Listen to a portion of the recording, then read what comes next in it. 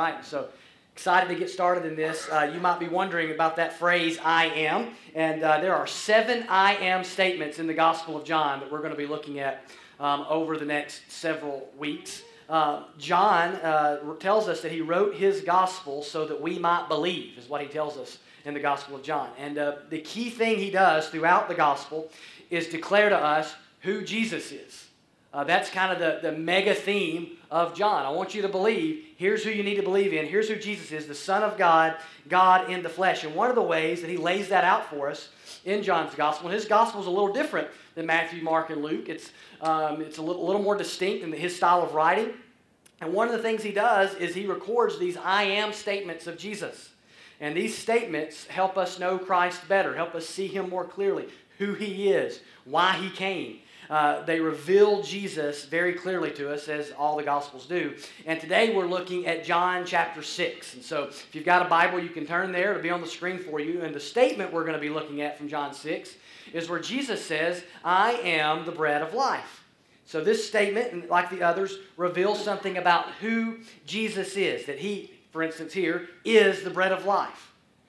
And that statement in and of itself is about more than what Jesus gives. It's about his very identity. He doesn't simply say, I give the bread of life. He says, I am the bread of life.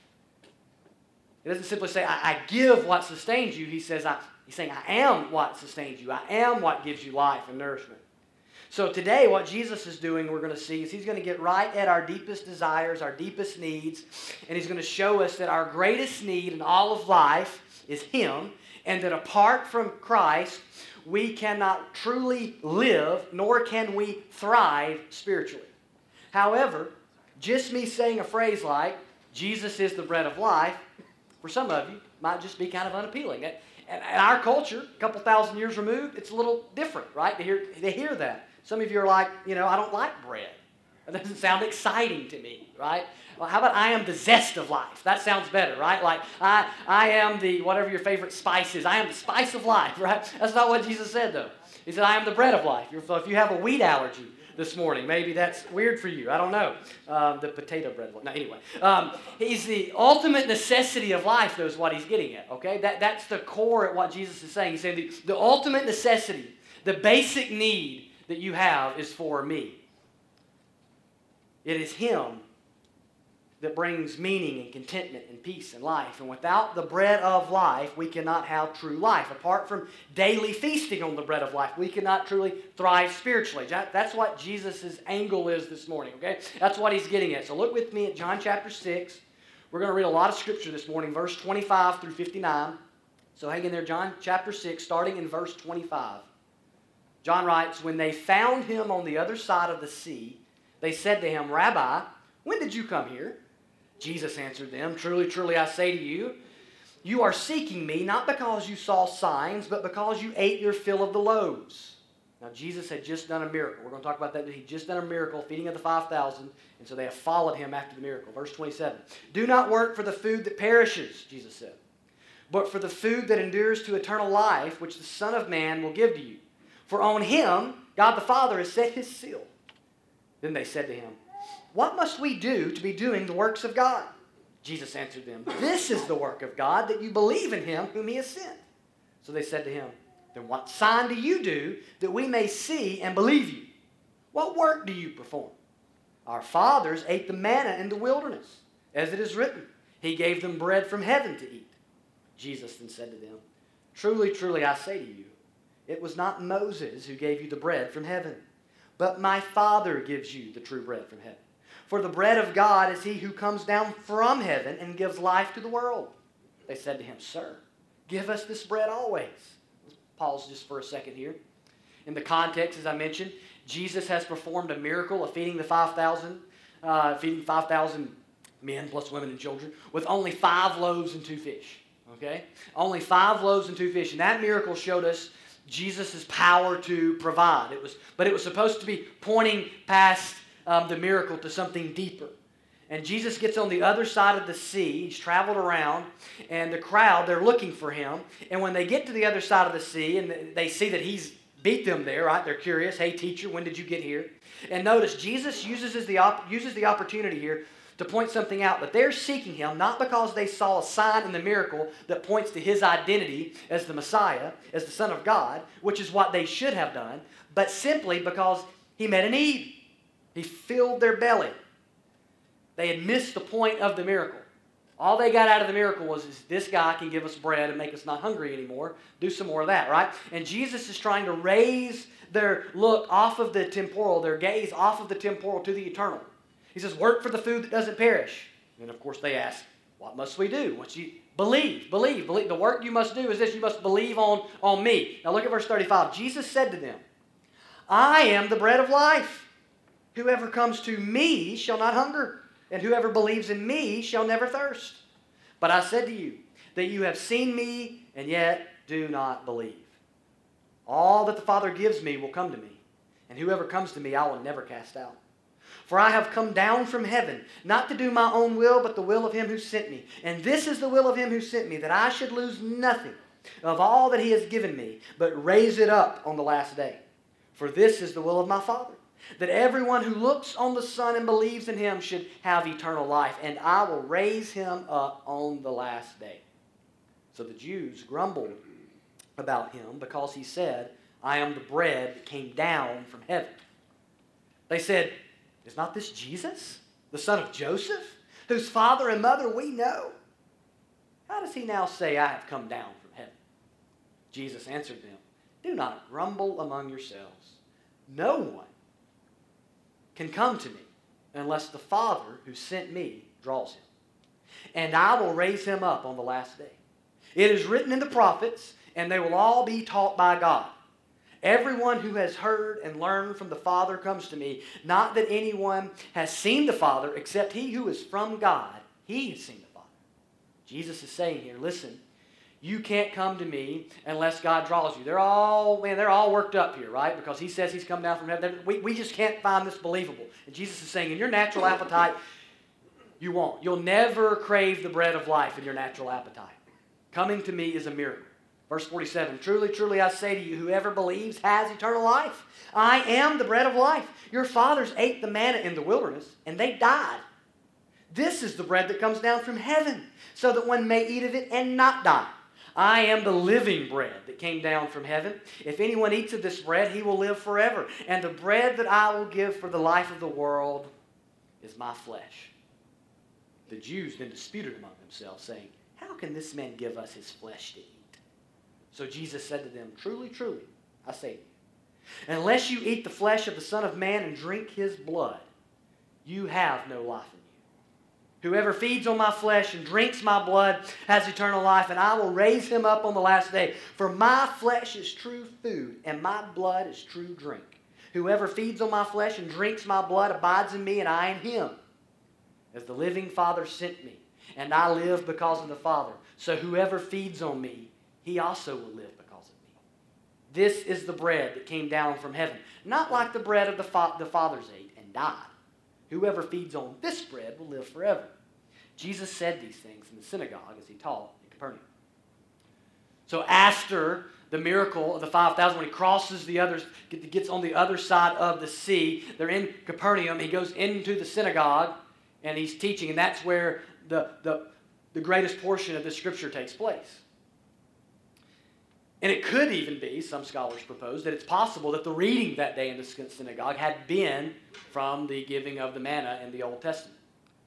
And what Jesus is doing here, when you get towards the end of this passage, he's already told them they must believe in him. He takes it a step farther and says they must eat his flesh and drink his blood, right?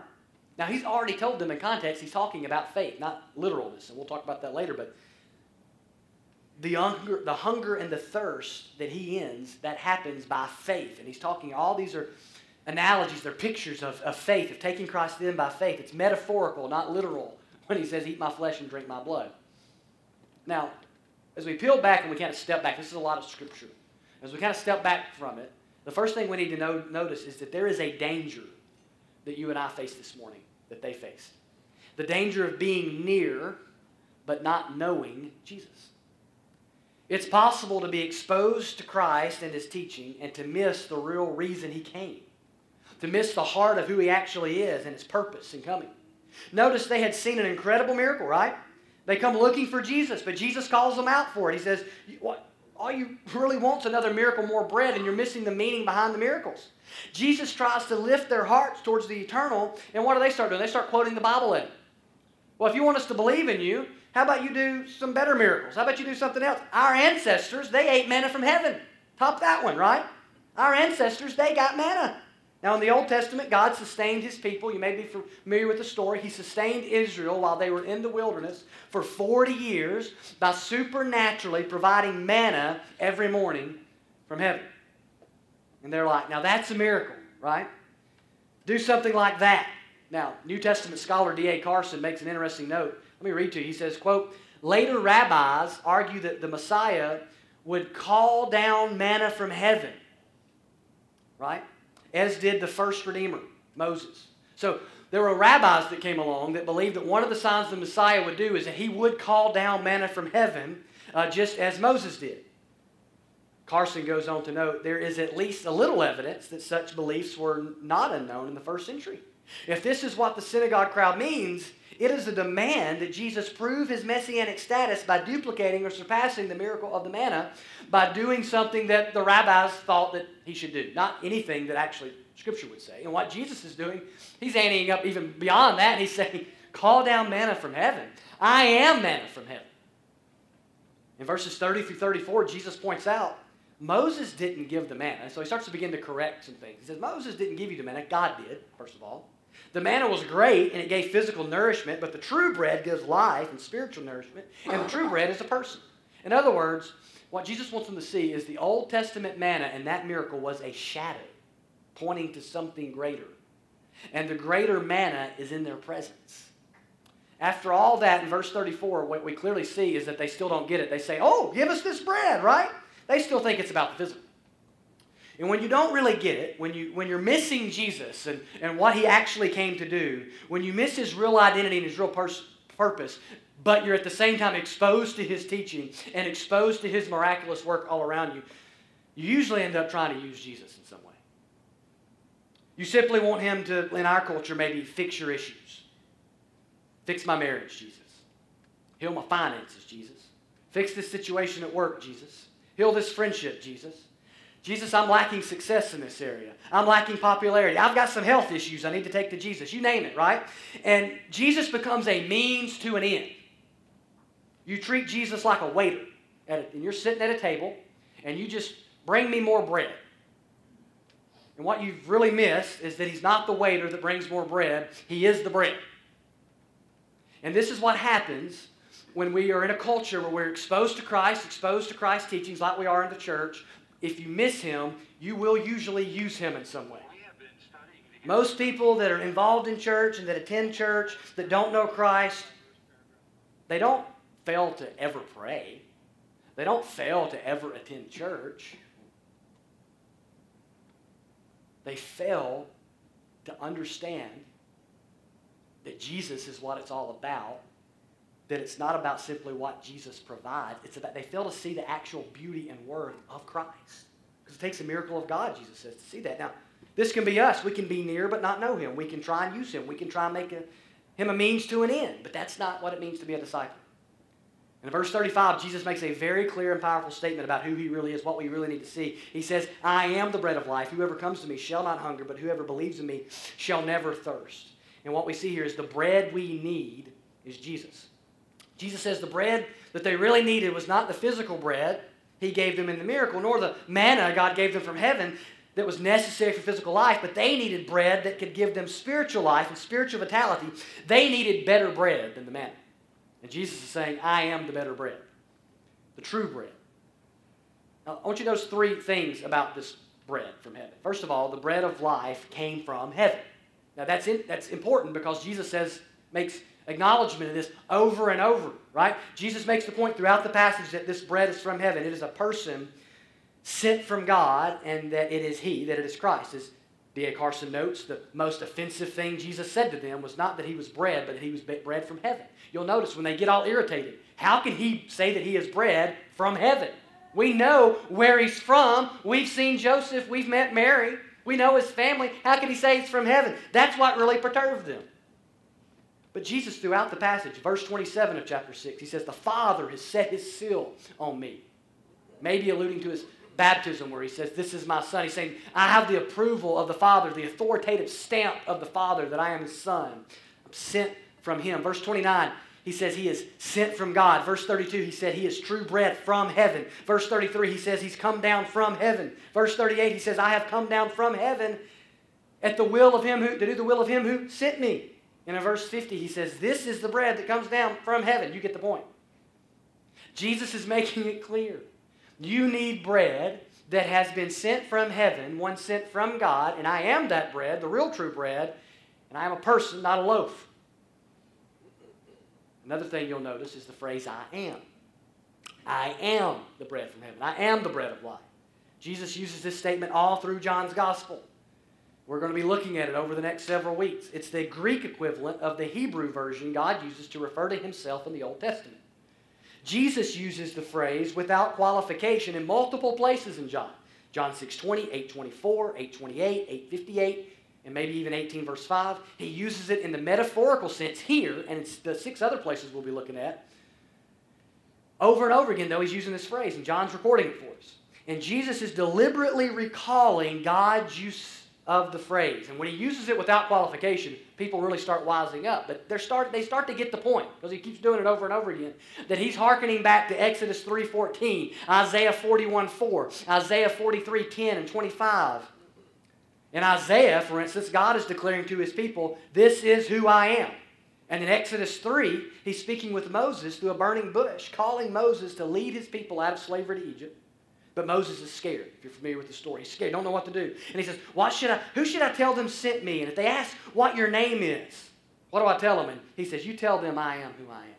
Sent you.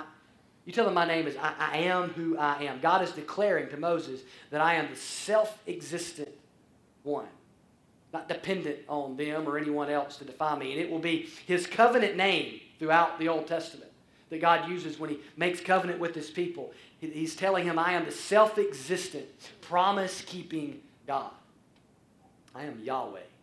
So Jesus, when he uses this phrase in John, he's saying, I am sent from God. I am from heaven. And he's saying, I am God in the flesh. This is in keeping with John's intent of trying to show us who Jesus is. At the very beginning of the book, in John chapter 1, verse 1, in verse 14, John writes, in the beginning was the Word, and the Word was with God, and the Word was God. So whoever this Word was, he is God. And then in verse 14 he says, and the Word became flesh and dwelt among us, and we have seen his glory. Glory is of the only Son from the Father, full of grace and truth. And he spends the rest of his book telling us Jesus is that Word. He is God in the flesh. And what we need most in this life is what Jesus wants us to see, what John wants us to see. One of the things he wants us to see is this. What we need most in this life is not of this world. What we need most in this life is not of the here and now. It's not of how we think of things in this world. What we need most came from heaven, came from somewhere else, was sent by God, and is in fact God become man. For Jesus to be who he says, and to do what he says he can do in this passage, he had to be from heaven, sent from God, God in the flesh. Apart from being God the Son, the second person of the Trinity, he could not be the bread of life and give life and vitality and meaning and purpose and all these things to his people. So the bread of life is it's bread sent from heaven, of God. Secondly, the bread of life gives ultimate satisfaction. That's what Jesus is saying he does. I give ultimate satisfaction. The first thing he says the bread of life does is, if you take of this bread, you will not hunger, and you will not thirst. Whoever comes to me will not hunger. Whoever believes will not thirst. The bread these people were asking for would still leave them hungry later, just as the manna did. They kept having to have it over and over again. All they could imagine was filling their actual belly. That's all that they could imagine in their minds. But Jesus was offering to fill their souls. But notice, it is he who is the bread. He doesn't simply give things to satisfy us. He's saying, I am what satisfies you. I'm more than the giver of bread. I am bread. John says He alone can fill us and quench our thirst. Jesus says He alone can fill us and quench our thirst because He knows something about humanity. And that is this. For Him to say this, He knows something. We are hungry. And not just physically, because He's not talking about physical food. We're spiritually starving. We lack of satisfaction in this life. Our separation from God due to the fall, due to sin, leaves us unsatisfied, longing, hungry, thirsty, craving for deep satisfaction that can only be filled in God. Yet in our fallen self, we never look to God to fill it. We look at all the wrong things to fill it. And our tendency is to look within ourselves, to look to other people, to other things, other experiences, to satisfy our deepest needs and longings. God said of Israel, even in the Old Testament, His people, right? He says in Jeremiah 2:13, "For my people have committed two evils. They have forsaken me, the fountain of living waters, hewed out cisterns for themselves, broken cisterns that can hold no water." People do this today, turning to broken wells to try to make them live and make them thrive, looking for satisfaction, for fulfillment from other things. People look to positive things sometimes, like romance or marriage or family, career, friendship. But none of those things will ultimately fill you. Just yesterday, like 1 billion people or something like that watched the royal wedding, right? I saw the clips. I saw them leave the place, right? My wife was up well early to watch it, but she loves that stuff. And people ooh and ah over the service and over the wedding dress and over the formality of it. And it is beautiful, right? I mean, it's just all the liturgy and people just, man, they just get all swept up in it. They talk about how in love. That's one of the people kept saying after, oh, how in love they look. I think the preacher talked about love. And afterwards, everybody, oh, how in love they looked. Oh, we loved the ceremony. Majestic and beautiful. And marriage is a beautiful, majestic, wonderful thing. And a marriage ceremony should portray that. But even that wonderful, God-given institution of marriage is merely a shadow pointing to something greater. As we've talked about in the last several weeks, Christ and His church. Even marriage and family can't fill you. Even love on this earth can't fill you for eternity. Even true love, even your soulmate, even your best friend. You find all of that, it can't give you that lasting satisfaction. People look to negative things too, though, not just positive. They go into things that are not according to God's design, like immoral relationships or drugs or greed, or we take things that are amoral, like power and money, and we become immoral in the way we use them by making them ultimate, making them idols, because we want to be filled. And those things always require more from us. They require us to give, right? For us to sacrifice and for us to give more and more and more and more. And only Jesus is the bread of heaven given for us. Given for us. Who gives Himself for us. Sent by God. Come from heaven. God in the flesh that can fill us. Only Jesus brings that satisfaction. The third thing about the bread of life is Jesus says, not only do I give ultimate satisfaction, I give eternal salvation. He satisfies us by being our Savior. He saves us. He redeems us. He makes us His. In verse 40, "For this is the will of my Father, that everyone who looks on the Son and believes in Him should have eternal life, and I will raise him up on the last day." Verse 47, "Whoever believes has eternal life." Verses 48 through 51, Jesus makes it clear that if you eat of this bread, you will not die, but you will live forever. Now, in verse 40 and in verse 54, Jesus promises to those who believe that they'll get eternal life. And then He goes on to say, "And I will raise them up on the last day."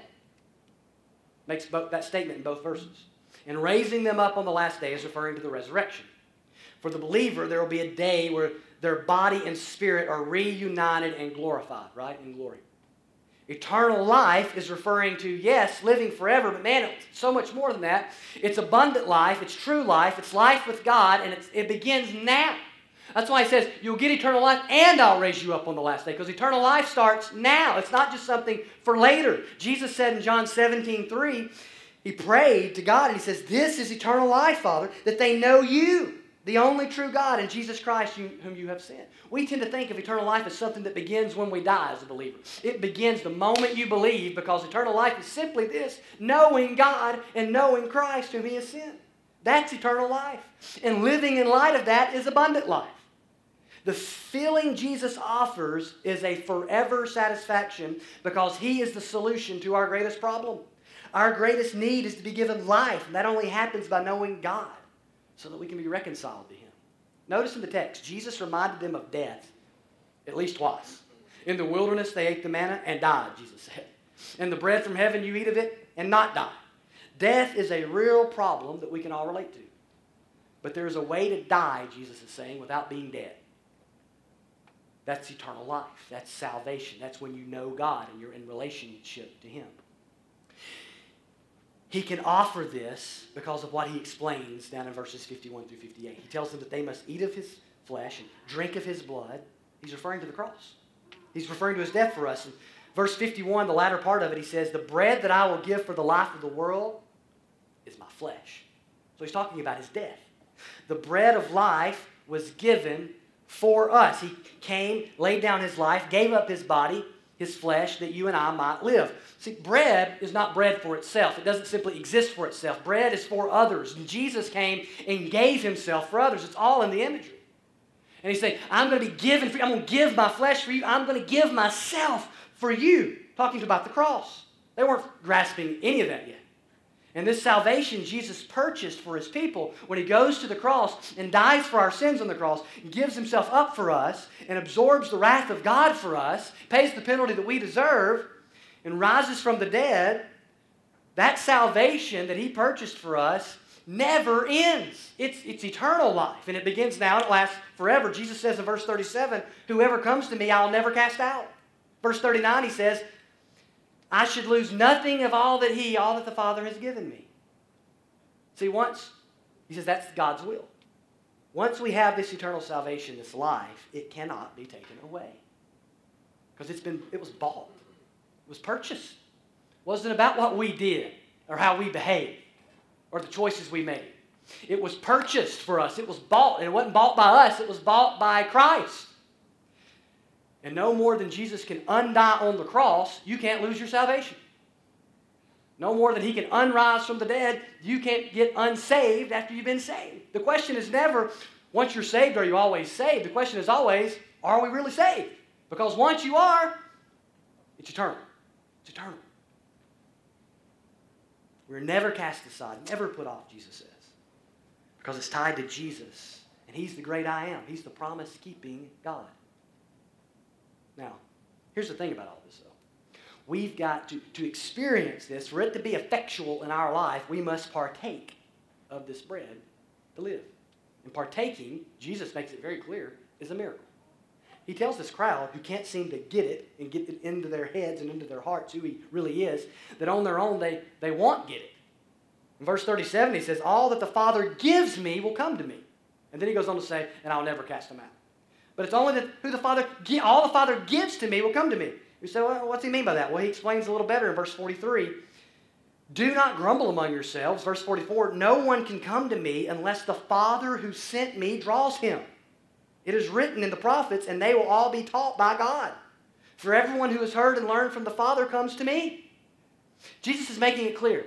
It's those who the Father gives Him, those who are taught by God, those whom God Himself moves upon their heart. It's those who come, and no one comes unless the Father draws them. Quite literally, the word draw, could even say, is not really a strong enough word. Because in the Greek, it means to compel, right? Unless the Father compels you, unless He sends His Spirit to move on your heart in power, you will not come to Jesus. Here's the point. Our natural appetite will never lead us to the bread of life. Never. Our natural appetite is tainted by the fall. Our will is tainted by the fall.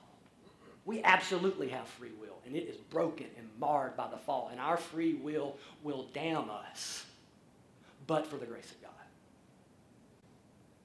Jesus says, unless the Father draws, you will not come. Listen, I've never craved kale in my life. I've craved barbecue. I've craved peanut butter. I've craved a lot of things, but honey buns, Mountain Dew, never once kale. It would take a new appetite for that to happen. And I'm telling you, in our natural state, we will never crave bread from heaven. To receive bread from heaven, you need a heavenly appetite, and that only comes by a miracle of God, and that's Jesus' point. That's his point.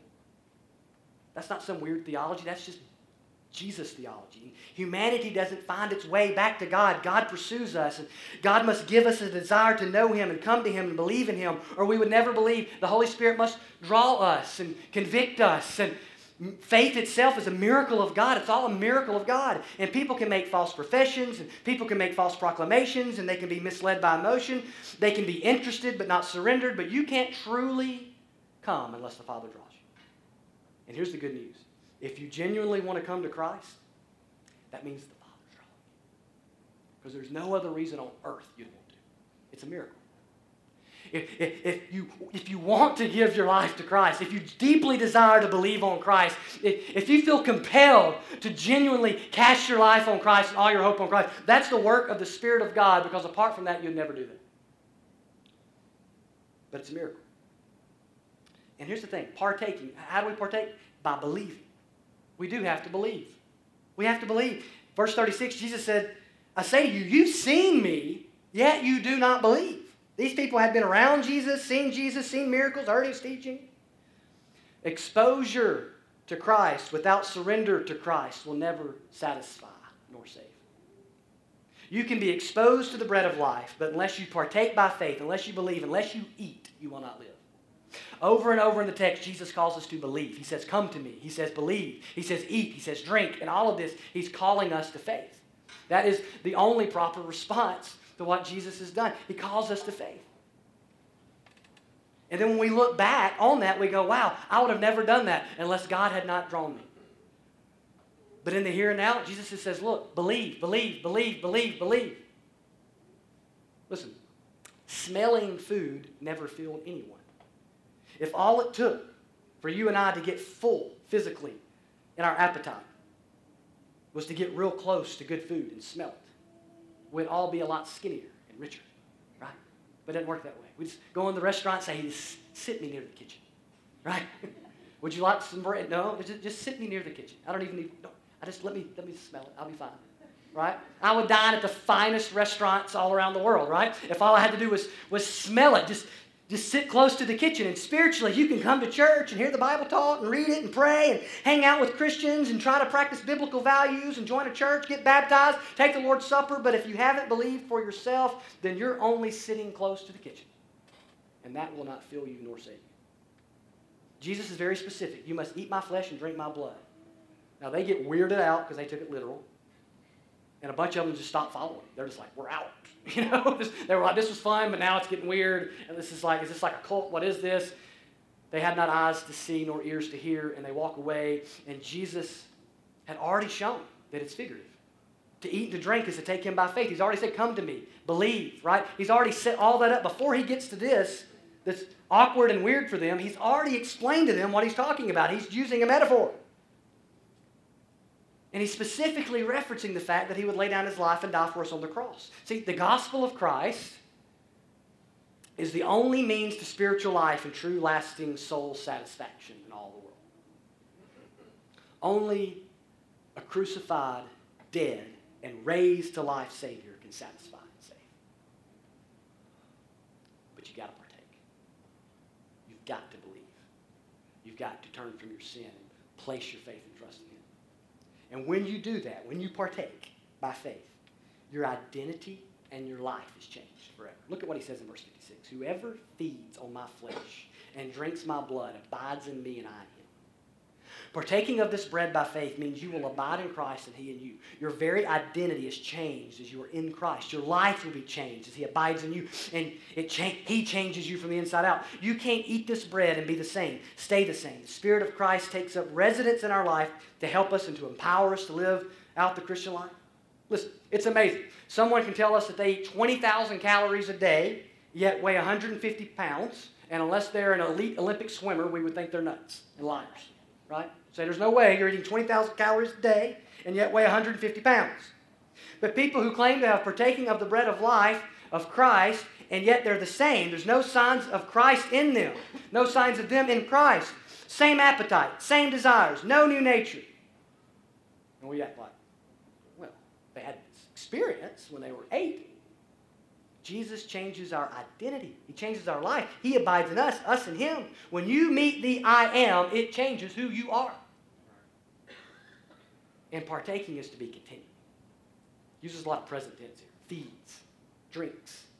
Faith in Christ goes on. It's not a one-time thing. There is a place and time where we sit down to eat, where we sit at His table and take the bread of life by faith, but we remain there in that posture for all of life. Now here's the thing. Functionally, there will be things in this world that can and will draw us away from the table if we're not careful.